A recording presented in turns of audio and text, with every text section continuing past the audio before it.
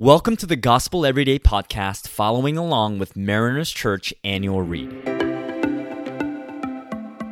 There is unlimited grace for us today, no matter what happens, because of who Jesus is and what he has done.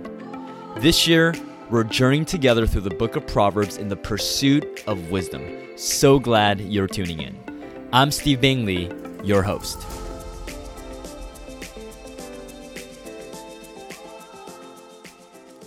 On this episode, we'll be looking at Proverbs chapter 3, verse 27 to 28. The Word of God reads, "When it is in your power, don't withhold good from the one to whom it belongs.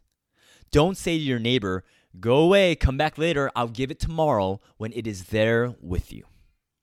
You know, we've been talking about 6 things in Proverbs chapter 3 that are the marks of the wise, but also the means to become more wise. If you remember, we started with trusting in the Lord. The wise trust in the Lord, but as you trust in the Lord, you become more wise. Another mark is really those who submit to God and his understanding in his ways. Another mark is being teachable, having a spirit, a posture that is open to learning from others. Another mark is generosity. And the last mark that we heard was enduring adversity and hardship, because we know that God leverages circumstances for our good. Today, we're going to look at the final marker in chapter 3 of Proverbs, which is really, it's justice. Justice. Now, we need to unpack this because the word justice, it really has fallen on some hard times lately, right? I mean, on the one hand, justice has been completely politicized, right? So that it's associated with one political party and so forth, or the word has really been co-opted by, one aspect of society rather than justice being something that all of society, that we should embrace and all people should embrace for all of society, but rather it's really emphasized and focused in one aspect or area. But when you really take the word justice and you pull it back, it really means just giving someone their just due. It's giving someone what they deserve, either for punishment or for care. And so when we put the word justice and describe it and define it in this way, I mean, this is clearly a biblical principle, right? I mean, justice, it's all over the Bible, isn't it? We see it in the Old Testament.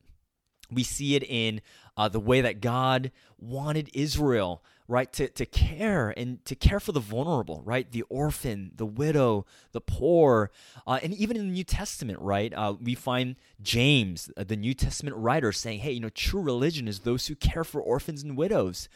And, think about even the gospel, right, even the gospel, the good news that saves us itself, that news, it's anchored in justice. It's justice on display, isn't it? I mean, Jesus dies on the cross. Why? Because sin, our sin, it must be dealt with, right? And so God, Jesus takes the wrath of God, demonstrating that God is just.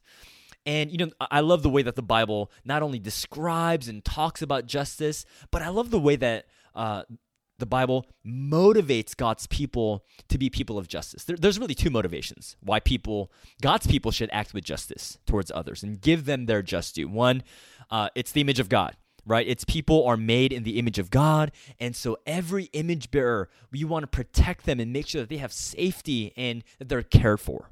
The image of God. But the second reason is it's the redemption of God. It's the redemption of God that we have received justification. I know that's a big fancy word, but justification really just means that we've been declared righteous before God. And therefore we can have right standing with God, which is such great news. But we have justification because of the justice of the cross. Because Jesus died on the cross, which achieved justice, we have justification, or we have been declared righteous. And so what we see is we have been loved by God, but we've also been made in the image of God. And so therefore, we should love others as recipients of incredible redemption and incredible justification. Flowing out of that, we should love others and give justice to those who are also made in the image of God. So it's really justification leading to justice for others. And that's precisely what this passage is saying. This passage is saying the same thing, that if we have a needy neighbor, that if there's someone in need, we ought to give to them what is their due as a human being made in God's image. That we should not delay. We should not say, oh, go away, come back later, I'll give it tomorrow.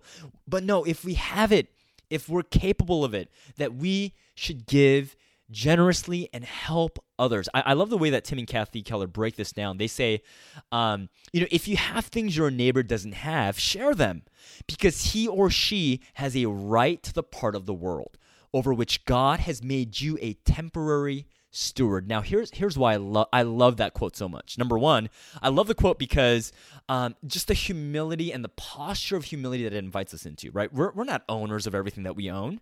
We're stewards. I mean, sure, we might have worked hard for all that we have, but we worked hard with the energy that God has given to us. We worked hard with the faculties that God has given to us, none of which we could take credit for. And so everything that we have, we're stewards of. It's given to us by grace. But secondly, I mean, those who don't have things, they have a right to the part of the world. Why? Because they're also an image bearer, right? And so just like how I'm an image bearer, and I have needs and necessities that need to be taken care of, in the same way other image bearers also have needs as well. This is why, I was thinking about these profound, powerful words in the Declaration of Independence.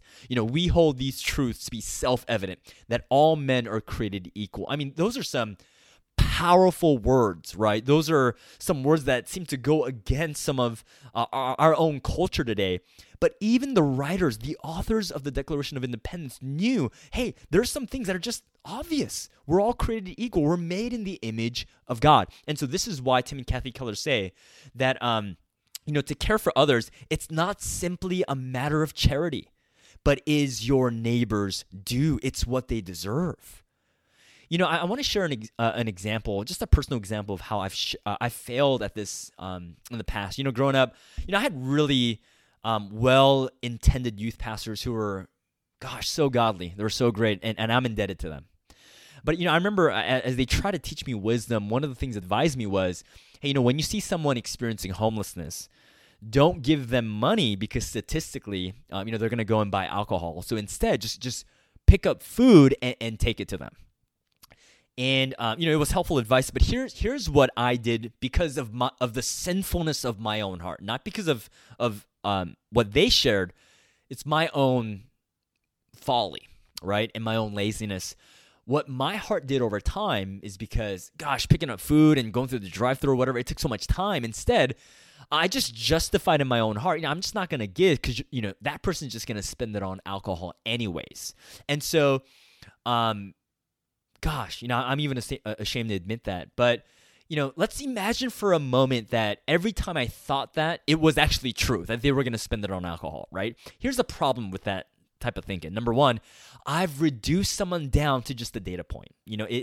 I've taken out the image of God, and I've replaced the image of God with just a study. Even as good a study it may be, I've taken out the image of God and replaced it with a data point. Secondly, I'm not acting out of Christ's kindness towards me.